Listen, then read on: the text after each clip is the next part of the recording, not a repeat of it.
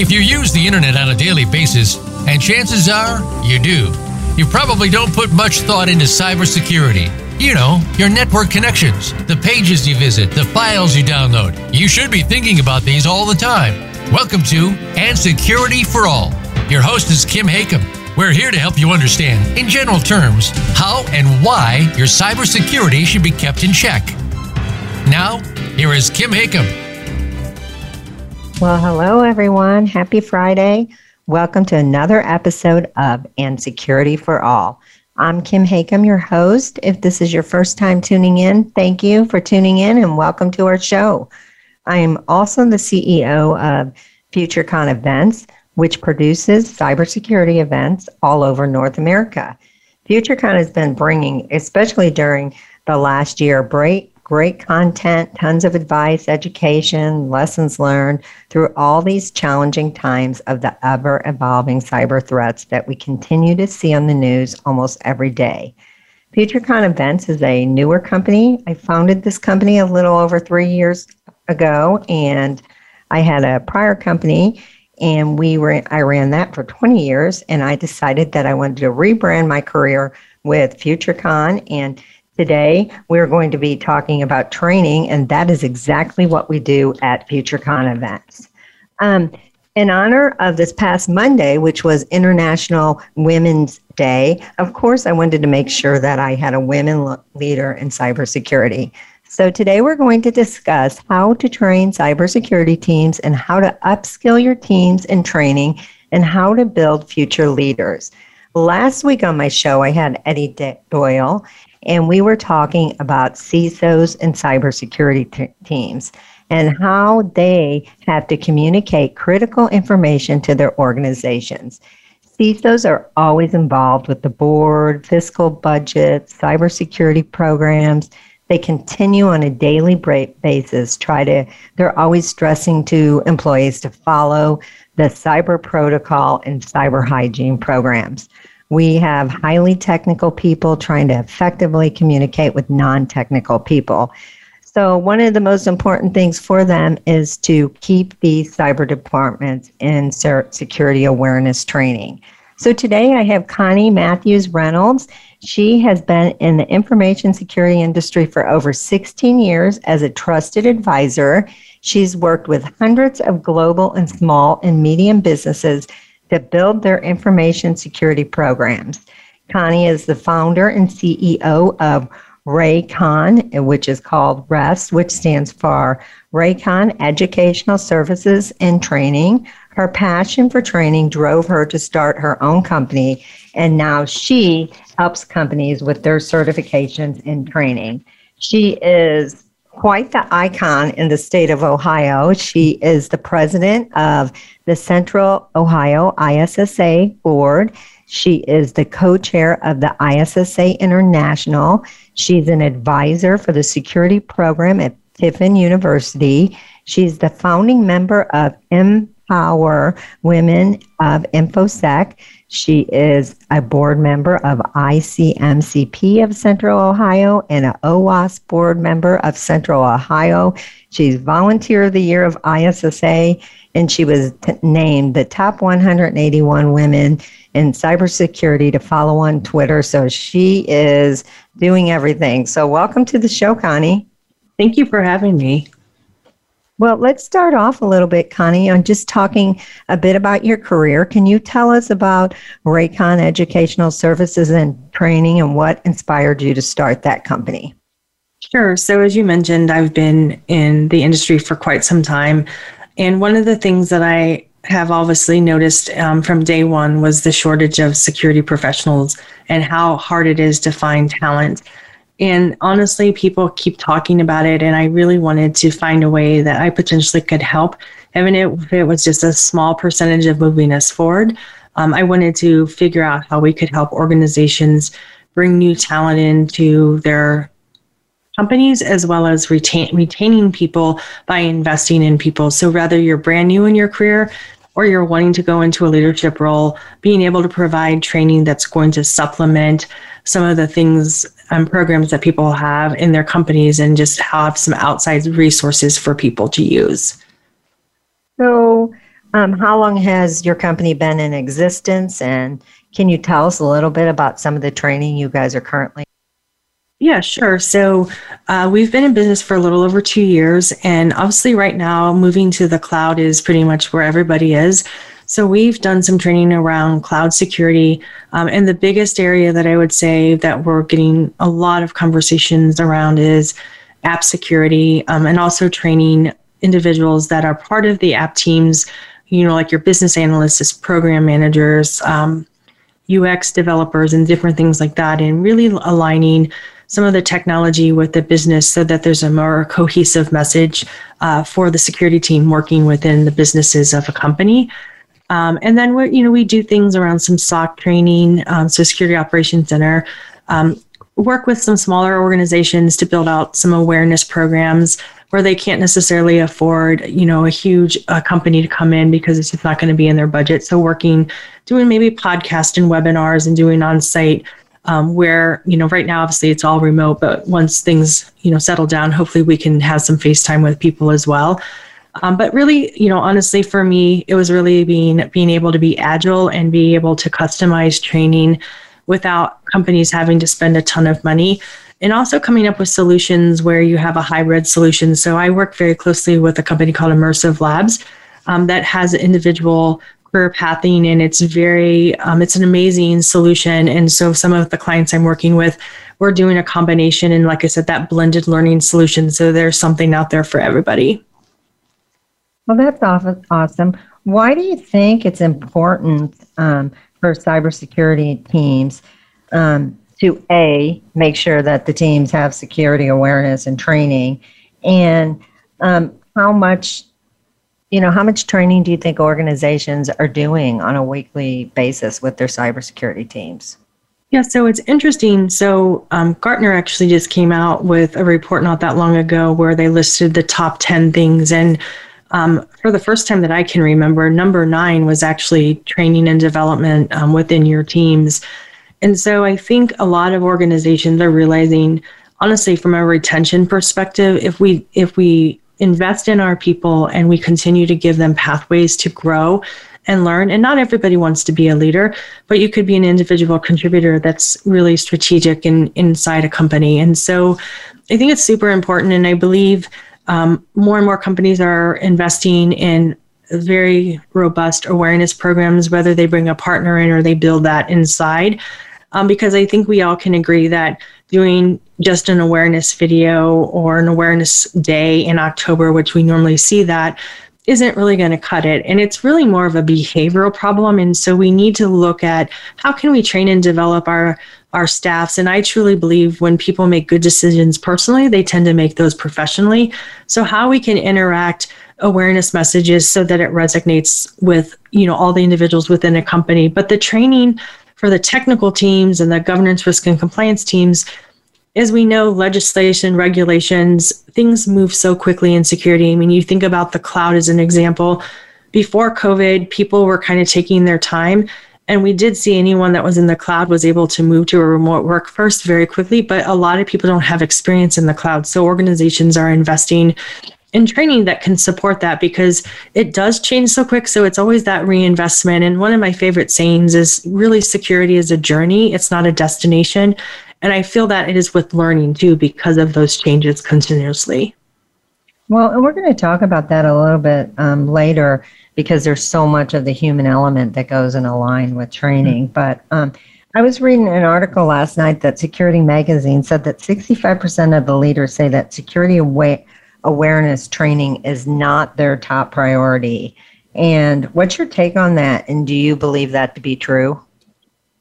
I don't know. From what I'm seeing, I feel like companies are doing more of an investment. And there's a lot of companies out there that have some really super cool solutions that really help larger organizations and mid-sized organizations build out a pretty robust environment for social, for teaching people social engineering and social awareness and all of those types of things. And I'm actually seeing an uptick. So I would be interested to see like what, maybe who they spoke to. And I know it's always like a challenge, and there are some organizations that really want to only do it in October.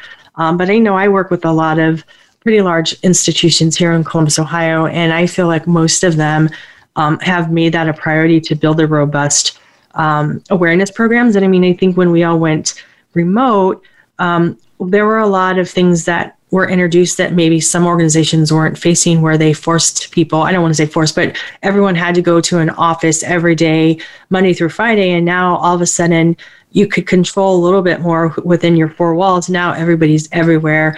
I actually just had a call today with someone that has a home here in Columbus, but they have a vacation home in Florida. So they're splitting their time because we are working remote. And we all know home networks, generally speaking, if you're not a security or technical person, they're probably not set up with security in mind. And so that awareness message, I think, is even more crucial now as we look at more of a hybrid or people not working in the office. Well, and I definitely agree with you. And that was just an article in Security Magazine. It was a couple of months ago. So I was surprised to see that, because I put these educational conferences on, and we definitely are doing more, seeing higher level people, because it's easy for people to get their training right now because they don't have to go anywhere. They can do it right from home. But I wanted to kind of break down, I talked about when I was introducing you, some of these organizations that you're involved in. And for the newer cybersecurity people, or the people that are listening to this show that's thinking about getting into cybersecurity, let's just kind of break down some of these organizations and what they do. Like, let's start with ISSA. Can you just explain to our viewers what that is and why that's important to cybersecurity professionals? No, I kind of look at it as ISSA as a hodgepodge of everything. So it's not necessarily, like when we think about OWASP, but specifically around app security. ISSA, really, I look at ISSA kind of bringing all of the topics that kind of fall under the information security umbrella. And I can say for myself, I certainly would not be who I am or where I am today without being involved in the community, because it gets you so many opportunities. It also allows you to meet all kinds of amazing people, whether they're going to be a mentor, a coach, or someone you're mentoring or coaching. It's just this environment that really brings the cohesiveness of the community and how we all work together. And we generally have monthly meetings, and most ISSA chapters throughout the United States do the same thing. We're very fortunate in Columbus. We're very collaborative. We're one of the top largest ISSA groups here in the Columbus market, and we do a ton of stuff around, speaking and involvement, and just pushing people to say, you should get in front of people, tell your story, speak, because there's always going to be someone in the office, audience that resonates with you, and you might never know, you may be that future person's boss, or they could be your boss or your mentor. So it's really all about getting involved and giving back to the community as well. Well, and I agree with you. I think it's, as we talk more about some of these organizations, I have to say one of the last live events was last year in Los Angeles, and we had, we always work with the nonprofits, and ISSA, ISACA was there, CSA, OWASP, and they would all they were kind of in the corner of 40 booths, and they loved, because they're all kind of intermingled into each of these different chapters. So let's talk a little bit about, so first of all, can you tell us, what does ISSA stand for? So it's the Information Security Systems Association. Okay, so now let's move over to ISACA. So, because I know you provide that kind of training, so can you tell us about what kind of training they provide, and kind of break down what just say a mid-manager, what are their requirements with these different certifications with, let's start with ISACA. Yeah, so ISACA really focuses on the governance, risk, and compliance. And so, that the people in ISACA, there's an organization, is a nonprofit. I mean, it's generally auditors, governance people, risk people.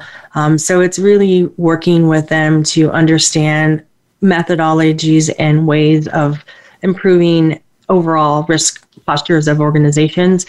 And, when you talk a little bit about what people require, I mean, one of the things I think is sometimes a little hard to gauge is everyone kind of has different viewpoints on certifications, college degrees, combination of both experience. And what you find is some organizations are really about certifications and some are not. In the federal space, they tend to want specific certifications to be able to work in, to even be considered to work in the federal space. On the corporate side, I don't see as many demands around that unless it's for a specific job role. And even then, sometimes they would bring someone in that potentially would have more experience than a certification. So it's really a combination of all of those things. And you have to kind of understand every company is a little bit different in what their expectations. And sometimes it's, to be quite frank, it maybe whoever's leading that organization has had a good or bad experience with any of those varieties of pathways to get into the industry or to be promoted as well. So is your company helping these cybersecurity professionals or practitioners with the requirements? Because although companies don't require them to maybe have these credit hours, don't their certificate, like, don't they have to have so many credit hours per year? Yeah, so like, the CRISC, the CISSP, Certified Ethical Hacker, the SAN certs and those things, most of those require a certain amount of CPEs to keep those certifications. And so what's really nice is honestly like your FutureCon events, and then we run a conference here in Columbus, and then all of these nonprofits that are doing webinars and tech tracks, all of those generally can be counted towards those certifications.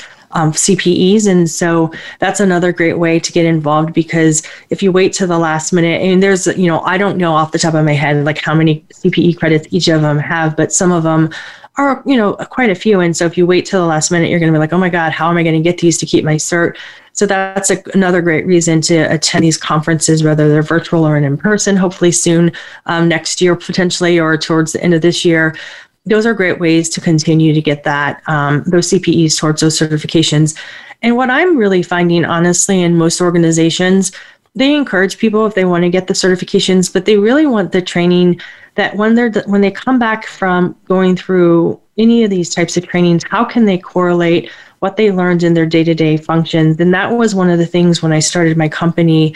I really wanted the training to be more hands-on. And so I definitely use industry experts to all of my training, people that have been in the industry, people that have been consulting, practitioners that not only bring the knowledge of the topic that we're covering, but also being able to correlate what they've seen in the work environments, because I think we all can admit that, I think about like the PMP, which is the project management certification. I know I went through that many years ago, and there's the way they teach you, but then there's the reality of what you have to do. And at the end of the day, what the big thing that's never included in any of these certifications is the people aspect. So you have to be able to realize that, okay, yes, this is how it's supposedly supposed to be done based on this certification, but it may have to be done a little bit differently within an organization, because everybody looks at things a little differently.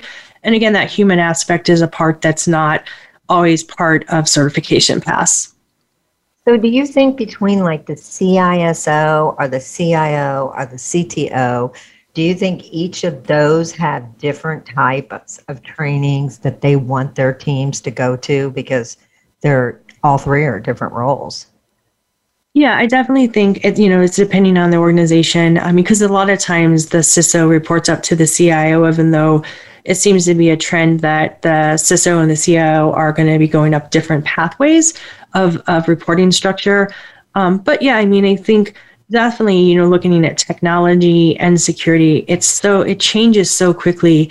It's really hard to expect your people to learn everything on their own. So we do need to invest in people based on what's going on in the organization. And I would say at that C-suite, if I was in that position, I would definitely want to align the training with the initiatives that are going on within my organization to make sure that people are being set up for success, and we're putting together training pathways to really make them be set up for success versus just throwing them into a pit and figuring out how they're going to get out of that if they don't understand something. And we're seeing a lot of that right now.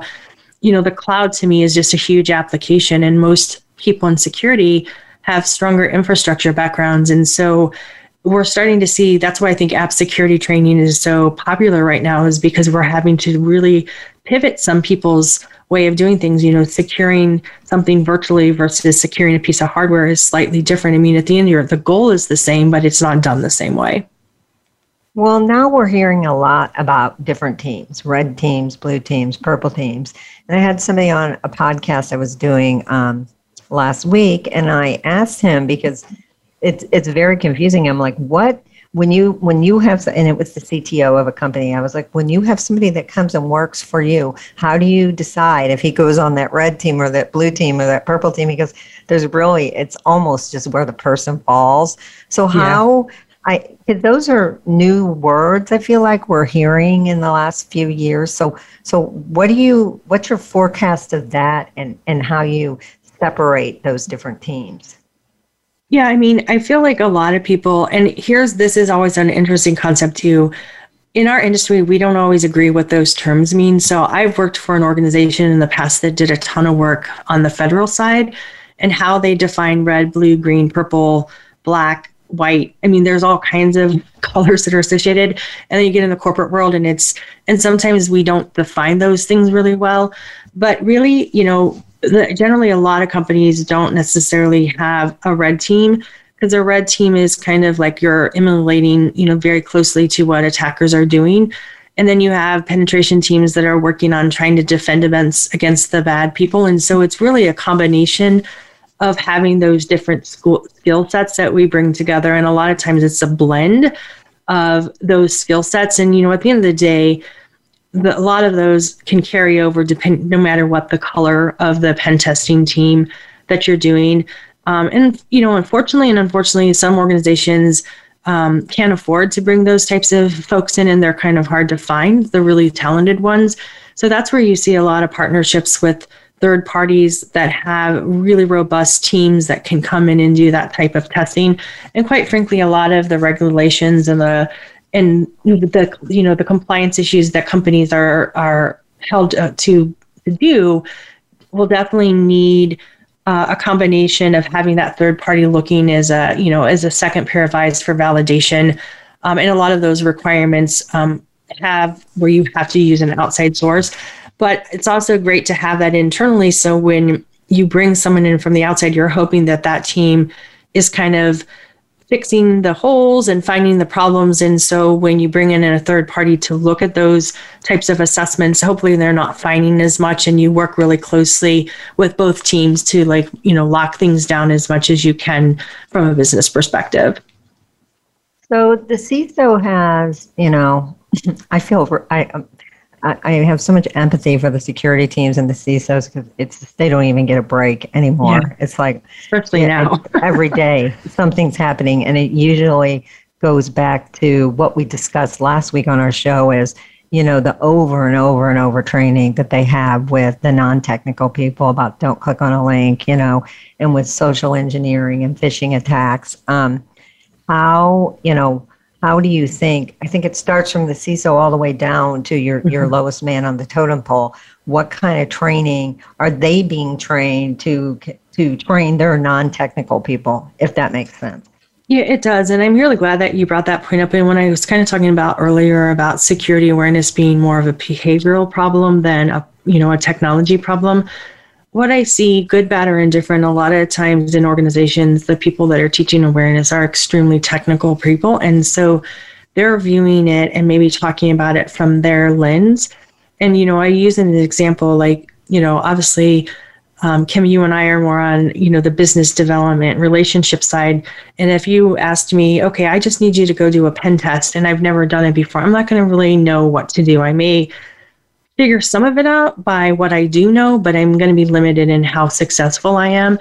And so what I'm seeing a lot in organizations, they're bringing people with art majors and marketing and sales backgrounds to be part of their awareness training, so they can take some of those technical aspects of why awareness is important and make them more relatable to the basic end user. Because at the end of the day, they are not necessarily technical. And so if we're coming to them from that technical aspect, it can be really challenging. And it's almost kind of like the principal yelling at the kids, or a mom-parent relationship to a child when you have to sit down and talk to your child about doing something wrong. mean, I know when I was younger, I knew everything, my parents didn't. And obviously as we grow older, we realized that we were the ones that were wrong. But I think making the awareness programs interactive. I mean, it's a buzzword, but gamification, interactive, things like that. I mean, I've worked with companies that have worked with outside, companies like Living Security in Austin. They have some super cool things of gamification and different types of ways to approach it. And it can be really assigned by people's job responsibilities versus just throwing the same awareness out to everyone.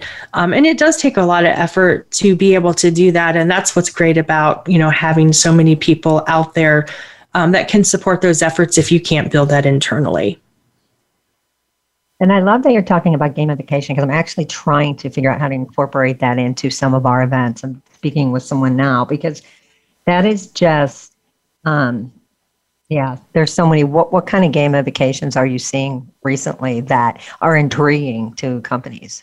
So a lot of them will have you can do capture the flag type events that don't have to be extremely technical, where you get different types of people. And then those escape rooms became super popular. And so I'm seeing things like that, or you're taking a theme where there's one organization that I work with. They actually did their awareness program based around kind of the Game of Thrones. And that they did that, I think 3 years ago, and people are still talking about it today.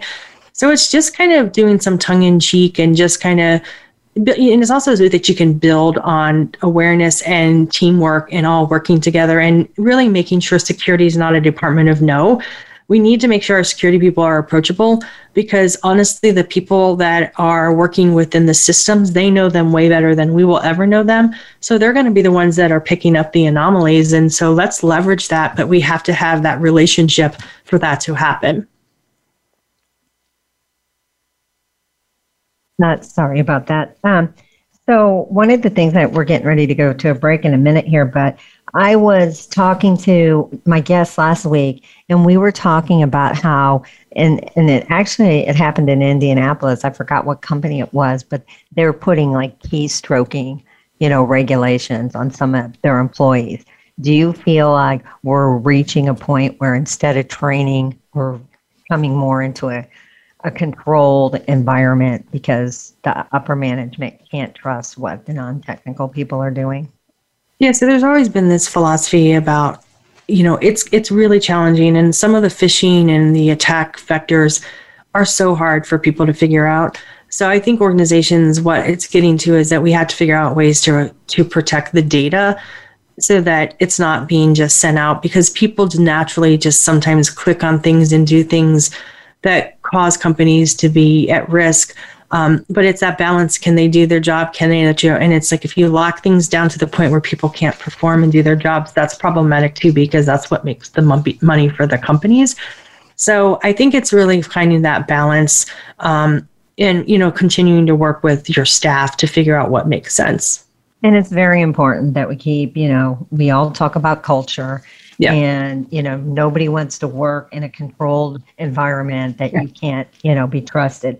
Well, we are getting ready to take a short little break, and we're going to come back. In the second half of our show, we're going to talk about more of leadership and management training and how to build leaders. We've talked about all different types of training that people are always doing, but how do you go to that next step, and how is this mid-level, manager in cybersecurity, how does he take the steps to get up to the CISOs?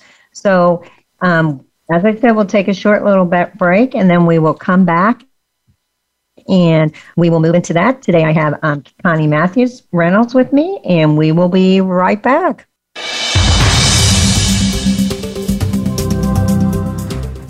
Become our friend on Facebook. Post your thoughts about our shows and network on our timeline. Visit Facebook.com/Voice America.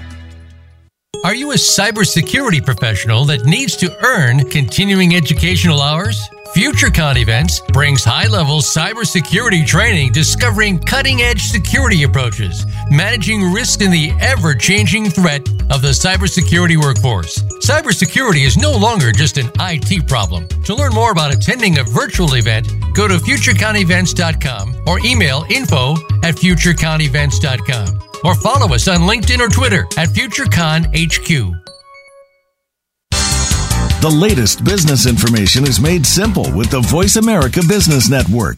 The professionals in the business world bring you live talk radio shows featuring an array of business topics, strategies for building wealth, sales and marketing, stock trading, investing, and business technology. Voice America Business hosts are professionals in their fields and bring to the airwaves weekly business discussions that offer up-to-date information, advice, and education. The Voice America Business Network. The bottom line in business talk. Don't miss the weekly FutureCon Seamless podcast series focusing on the insights and thoughts of chief security officers and industry pioneers making a difference throughout the world. Kim Hakim, CEO of FutureCon Events, and Darren Anderson, CEO and co-founder Next Robotics, host Seamless Podcast, started by a team of entrepreneurs with experience in fields like smart cities, technology, cybersecurity. The result is a series of podcasts unlike anything you've ever heard anywhere. Listen where you get your podcasts, including Apple, Spotify, and Stitcher. Voice America Business Network, the bottom line in business.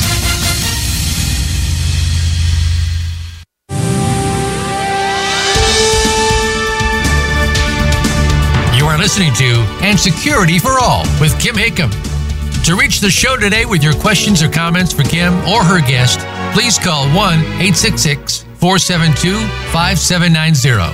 That's 1-866-472-5790. You may also send an email to khakim@futureconevents.com. Now back to And Security for All. Welcome back, everyone. I'm Kim Hakim, your host today. And today on our show, we have Connie Matthews Reynolds, and she has been in the information security industry for over 16 years as a trusted advisor. She is the CEO of Raycon Educational Services and Training. In the first half of the show, we've been talking about basic training for cybersecurity professionals and different types of options and challenges of having time to actually even implementing training. So this second half of the show, we're going to focus more on how does the information security manager figure out the blueprint of their career for developing advancement and to one day being in the same shoes as their CIOs or the CISOs. So, Connie, let's start with that. Where do you think the basic roadmap begins for that? Yeah, so it's interesting that you bring that conversation up because I think as an industry, we've done a really bad job about career pathing in our industry because for a long time, you either are a practitioner or a leader. And then when you think about a chief information security officer, there's only a limited amount of those and not every company actually has one. So how do we really design for success in career pathing? And so one of the things that it's been really cool that I've been seeing recently, and I've actually had a couple conversations in the last couple of weeks where organizations are doing a chief security officer, a chief information security officer, a deputy CISO, and then a BISO, which is a business information security officer. And I absolutely love that because what a great way to take someone on your team that shines and that has leadership experience and you start to just gradually lift them so they don't go from being a practitioner to the CISO. So it really develops some of those soft skills because I think most of us can agree we've all worked for true leaders, and then we've worked with managers that it's all about them and it's not about really setting people up for success. And a true leader, my dad used to tell me, you're only as strong as your people are. Praise in public, be constructive, in private, and always work with people to uplift them. And so when you think about those types of things, there's not as many training options specifically as there are on the technical side for leadership, but there's Carnegie Mellon, a lot of people will go back and get their master's in business, or they'll go and get a bachelor's in business, or take some type of soft skill, tracks through a variety of training. And so a lot of times where I see leaderships really start to grow is when finding a mentor and a coach. And you're not always going to use the same people for every aspects in your career. But I've always looked up to people that I feel in my mind that have been successful and follow kind of who I am to the core with ethics and values. And I will a lot of times reach out and say, hey, can we sit down? I really love your management style and I can learn from them and I can become a sponge. And I truly believe that no matter where you are in your career, you have to, it's not going to just fall in your lap. You have to work towards it. And sometimes you have to lean in or speak out to be recognized. It's not sometimes just the person that does the best job. And I think we've also worked for people that are amazing from a technology perspective, but they're not good managers. And we make that mistake many times where we put someone in a leadership role and they've never managed or led anybody. And then we don't really train and mentor them. And so then it becomes frustrated, and then that person may leave or the people underneath them may leave. So I feel like it's just really bringing in multiple resources to provide a career path and a career path of success, because it's one thing to give a person a promotion, but once we give someone a promotion, what does that look like? Is there someone inside that's coaching and mentoring them so that they can be the best that they can be? And as you were talking about that, it took me back. I keep going back to this Los Angeles show we had last year, probably because we only had a handful of live events. Normally, we do 30-something events. I can't remember one from the next when we're live. But we, unfortunately, our shows, we don't allow students to come. I wish we could, but because they're sponsored events and they're educational events and people are coming to get their credit hours, I often wish we could have students because I think there's so many great mentors out there for them. But occasionally in the live events, we probably allow about 5%. And there was this one particular student that came into my mind, and he was very, very aggressive. He wanted to talk to all the vendors, but there was only a few that would talk to him. And I love that because when I talked to the people that talked to him, and they said, well, one day he is going to be, a CISO, and one day he is going to be the one person I'm going to want to talk to. So why wouldn't I start that relationship and mentor him now? And I think that is like advice for these younger students is go to the people, like go to ISSA and get involved in those organizations and cling to the people that, because not everyone's going to want anything to do with you because you're younger and not enough experience. The 80% won't, but I feel like the 20% will. And those are the people that you should cling to and follow them because they're usually the leaders. I believe that's my and I think that's a great point, Kim. Like the Central Ohio InfoSec Summit that we've been holding for this will be our 14th year. About 4 years ago, we actually created a student track, and we basically worked with colleges and universities to send their students. And I'm on an advisory role for Tiffin University, and they have an amazing cybersecurity program. And that college would actually pay, and they would send all their students, which their students, there was only like 30 to 60, depending on the year. But so many of those students went into the vendors and got to meet all of these decision makers and practitioners. And many of them opened up doors for jobs when they graduated or internships. And so when I worked with Tiffin, I was connecting Scott Blau, who is in charge of theirs, with different companies in Columbus and in the Tiffin area. And several of the companies actually brought on their students, their junior and senior years for internships. And then we got them engaged and we got them involved. And many times I work with Perscolas here in Columbus. And when we were in person, I would always let them volunteer so that they would get exposure because these are people that don't have experience. And so it was really cool to see the interactions and vendors and practitioners spending time with them.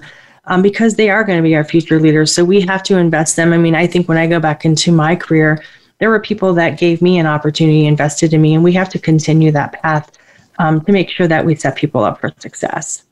And just to go back a little bit, as I said, we don't allow students. We do allow students to volunteer at our events. And that's awesome. And I have tons of students that intern for me. So I don't want to sound that callous that no students allowed, because I think it's a great opportunity. Any student that wants to ever come and volunteer at our live events, we can never have enough because we want them, because, the sponsors now they do. We let them go sit in the sessions and listen because this is great training for them. Yeah. So we work with a lot of students around the country. So, we are pro students. It's just that our platform isn't a student platform. There are many, many, many platforms that are student platforms for our future leaders. So how do you think that the C-level teams do you think that they have, how did they prepare, and what kind of training do you think that are they thinking about this? Like, what are the roadmaps for our team? How do we, because we know at CISO, what did they say the average time a CISO spends at a company? Is it like 18 months or 24 months? Yeah, like normally a year and a half to 2, maybe 3. But yeah, you don't generally. I mean, there are some that have been around a long time, but that's probably the average tenure. So what do you think? So they know that. So how do you think that they're, preparing their teams to move up? Yeah, so this really kind of goes back to like a true leader to me. I actually had a conversation with a CISO here locally today where he's looking for his replacement. And I mean, I think a true leader knows that you may only have a small amount of time that you're in their role. And if the company is one that you believe in and it's a mutually beneficial relationship, how do you set that next, person up for success? And what do you need to train and develop?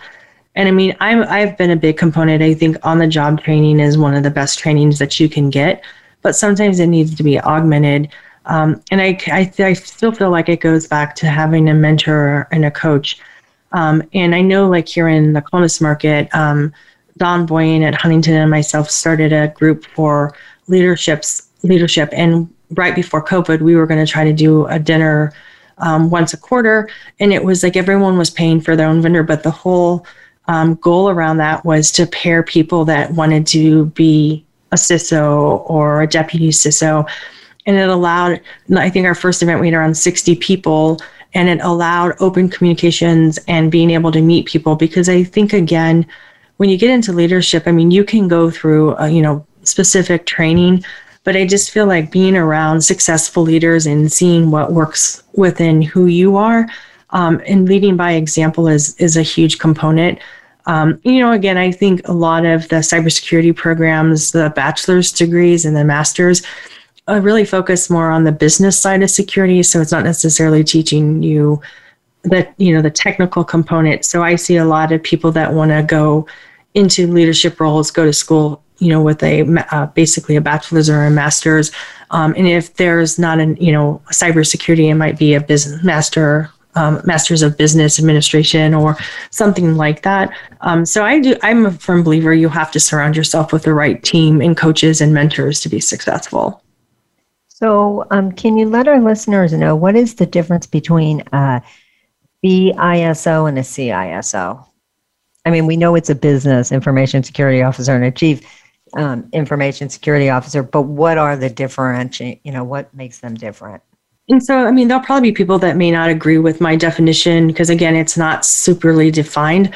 But the organizations that I know of that I work with, a BISO is really to work with all of business units, and it's more of a business peer-to-peer relationship where they're supporting the organizations to keep security in mind for successful, within the business unit. And it's really more of a partnership as well as like working super close with them. Where the CISO I feel is like more of a strategic role. And I mean, let's face it, if, you're a large company and there's 1,000 business units, there's no way a CISO can spend time with each one of those business units. So when I look at the BISO is really there to support the business side of security, and really take what the overall arching goals of cybersecurity is to the organization and helping pushing those out into the group. But that having that partnership and mentorship where they're working super close together on specific goals within those business units is kind of the difference in my mind of what I'm seeing. I don't know if everybody does it that way, but that's kind of what I've seen. So is the BISO, is that person, have they still came from the tech side of things? So what I've seen most BISOs that I know, they started off as technologists, then they might have became an executive VP or a director. So they've had management experience and they've had experience working with the different business units. So what I've seen is kind of a combination of people that have, management experience, business experience, and technical. And obviously the higher you go up, at some point it's really hard to be like deep in the woods or knee deep into the technology parts, just because one person can only know, and you really have, I want to say, enough brain cells to take all that in. So it's kind of a combination. And there are some companies that may even bring a salesperson in that has a really strong understanding of security because they know how to talk to the business units. So it really just depends on the organization and what they're looking for. So interesting because, the technical teams are technical, and sometimes maybe it does take the skills of a salesperson to be able to break down what a social engineering attack is or what a phishing attack is, where they can put it in more layman's terms and not so technical terms. But with that being said, so I kind of have a long question, so I'm going to try to break it down so it doesn't seem so complicated. Like with our events, when people come to our events, they earn education credits, but you'll have, say, hypothetically, 300 people that register. So maybe you have 200 people that come because those 100 people that day, they get caught up with some sort of security problem. They can't leave their organization. They can't even though we're virtual. So where do the priorities lie for ensuring that these organizations are staying safe on a daily basis? Because you're going to have training to do that. But if they don't have time to do the training because they're managing, the attacks and the problems, how does that happen? Like where is there a line drawn that you have to walk away and get the training to be able to stop the attacks? Does that make sense? Yeah, I mean, I think it's really a lot of times has to do with leadership and how they place value on training and development and the separation of your personal life versus your business life. I was on a women's webinar last night for a happy hour, and a lot of the women talked about that, especially if you have young kids, you can't be on call 24/7. I mean, and it's not just a woman problem. I mean, there's certainly a lot of men that might be raising their children alone too. But I think organizations have to help individuals understand that it shouldn't be about work 24/7. But I also truly believe that we as individuals have to take ownership on our success and where we want to go. And sometimes that does require making sacrifices. And so I know some people that they dedicate, 4 to 5 hours a week where they're doing some type of training or reading or listening to podcasts, where they're investing in that. And I think one thing with the virtual right now, I know in our conference, we were able to record all of our sessions. So if someone did pay and something happened, they had up to a year to look at those, basically rewatch those sessions or take notes. And the PowerPoints were on there and the person speaking and all the Q&A was on the side. So again, if you are so busy that you can't do that, you may have to make some sacrifices. But I'd also say I would encourage you to sit down with your manager and say, look, I know we're busy, but I do need some time for the continuing education because it's only going to make our team stronger. So I think you have to be able to speak up if you're in an organization that's not allowing that. But I'm really starting to see a major trend of organizations understanding that giving people time to train and develop is just as crucial as their day-to-day, because it's so easy to get caught up in the weeds. And the next thing you know, the technology surpasses you. And then you're like, okay, now what? None of us know what we're doing. So it's really finding a balance, I think. And this is definitely not an industry that you can kind of fake it until you make it. Yeah. So the training is super important. So with the training that you all do at Raycon Training, what are the different levels of training and what are you finding right now are the most popular training sessions that you're putting on? Yeah, so I kind of mentioned a little bit about that. So we're doing anything from podcasts to lunch and learns. That would be like, 90 to 120 minutes where we can take, say, a 2-day or a 3-day or a 4-day class and do it as a series. So you don't have to necessarily pull your team away for 3 full days or 4 full days. So like when I mentioned earlier, when we basically try to modularize as much as possible, that gives us the opportunity to do those types of things. So right now we are doing some lunch and learns around app security, and people are loving that approach because it's really hard to pull your developers completely out of out of sync with the day-to-day functionality in the business. So really being creative with people. And also, let's face it, I think if you have to sit on a training session on a Zoom or Teams or whatever technology you use, it's really hard. It's not the same like when you're in a classroom where you can get up and stretch, or if you need help, the instructor can come over and help you. So, I think being creative with your teams and working with individuals and training companies that can give you that same support. And not everyone can have that model, but that was a model that was super important to me. But I would definitely say app security, cloud security, teaching, some of the business folks on the app development side is something that a lot of people are asking. And then we're looking at analytics and how analytics and security cross over. And so we're having conversations with companies on what that looks like. And I have a partner that's very good in analytics, and we're working with them and my team to come up with solutions that are going to support the security side of analytics. So what are your thoughts about security training once the world starts to get back to normal? Do you think the industry has figured out it's much easier to do everything virtual, or do you think it's something very important for industry professionals and leaders to have that networking time together to discuss and compare issues face to face? Do you think, like, we know the virtual world has taken the human element out of training, definitely, but we just started some polls yesterday at one of our events asking people how many people are going to go back out there and how many people are going to be virtual. It was about 50-50, but what's your thoughts on that? So I feel like moving forward, it's going to be a hybrid. And honestly, I think COVID has impacted a lot of organizations from a financial standpoint. So let's face it, doing training virtually is way cheaper than if you have to fly someone to Florida or California or New York, wherever. So you can really leverage the dollars a little more. But I do truly feel like there's going to be a place for both. And it's going to really vary depending on the organization. There are some people that say we'll never go back to the office. I truly don't believe that. I think there's some components that you'll never be able to wrap your heads around when you're all virtual. But I do think a hybrid makes a whole lot of sense, where you can kind of give people some of that interaction in person when it makes sense. And then there's areas that you can do it in person as well. Virtually, sorry. Yeah, and I agree, because that's at FutureCom, what we are in the process of doing. Because, one of the things that's been awesome is I've been able to get speakers to keynote my events that I would have never been able to get had they had to come to the event.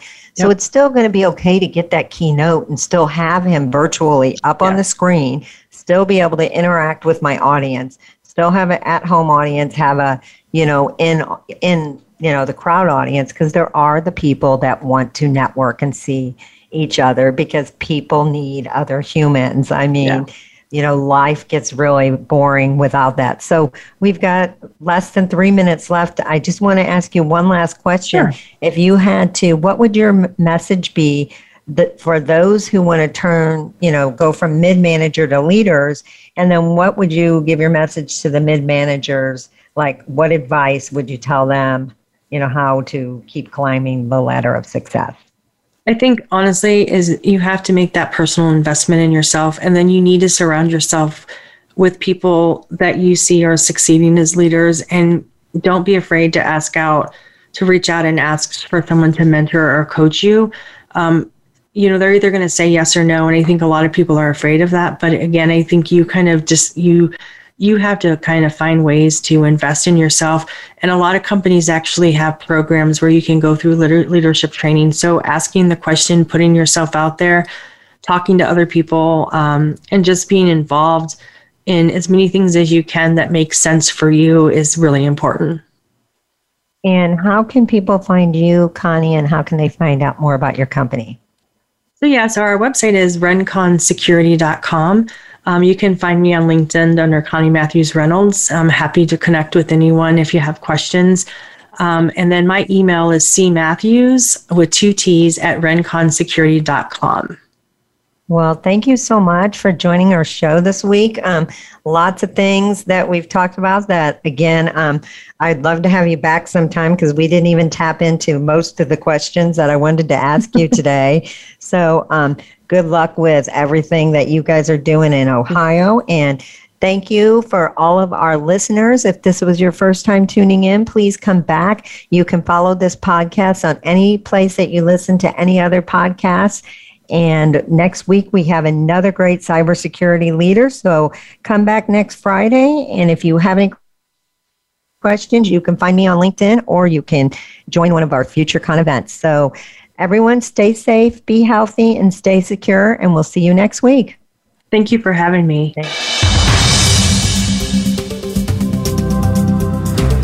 Thank you for tuning into And Security for All. Be sure to join your host, Kim Hakem, for another episode of the show next Friday at noon Pacific Time and 3 p.m. Eastern Time on the Voice America Business Channel.